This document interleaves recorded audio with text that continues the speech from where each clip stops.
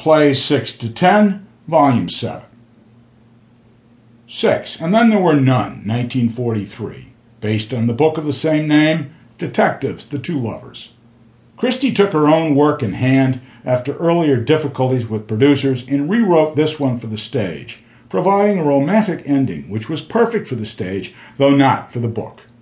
After some difficulty in getting it produced due to earlier Christie short runs, the play was produced with 260 performances in England and over 450 in the United States.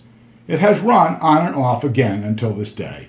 This marked the real beginning of Christie's playwright career as she took her own work in hand for the stage productions which would follow. The ending was brilliant because it remained true to the alternate nursery rhyme ending to, quote, "He got married and then there were none." This has also been made into several successful movies.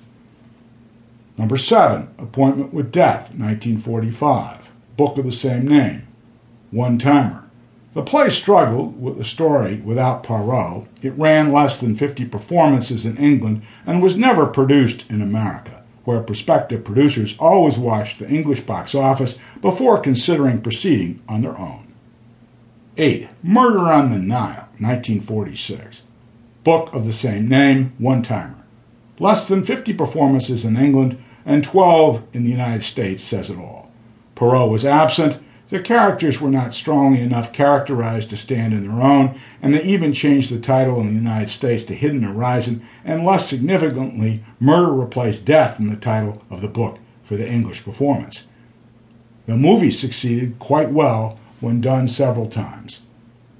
9. Murder at the Vicarage, 1949.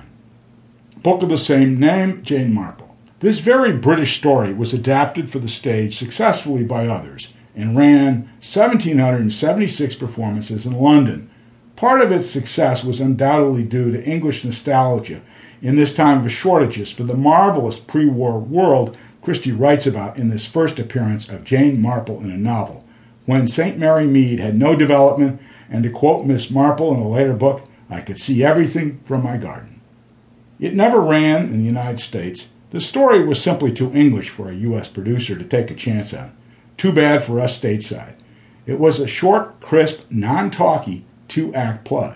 The playwrights clearly recognized that the talkiness in the books could be a disaster in the theater. They did well here by a good book. And finally, number 10, The Hollow, 1951. Book of the same name, Poirot removed. Poirot was removed. Christie tightened the script per her last play, Murder at the Vicarage, and it ran 376 performances in England.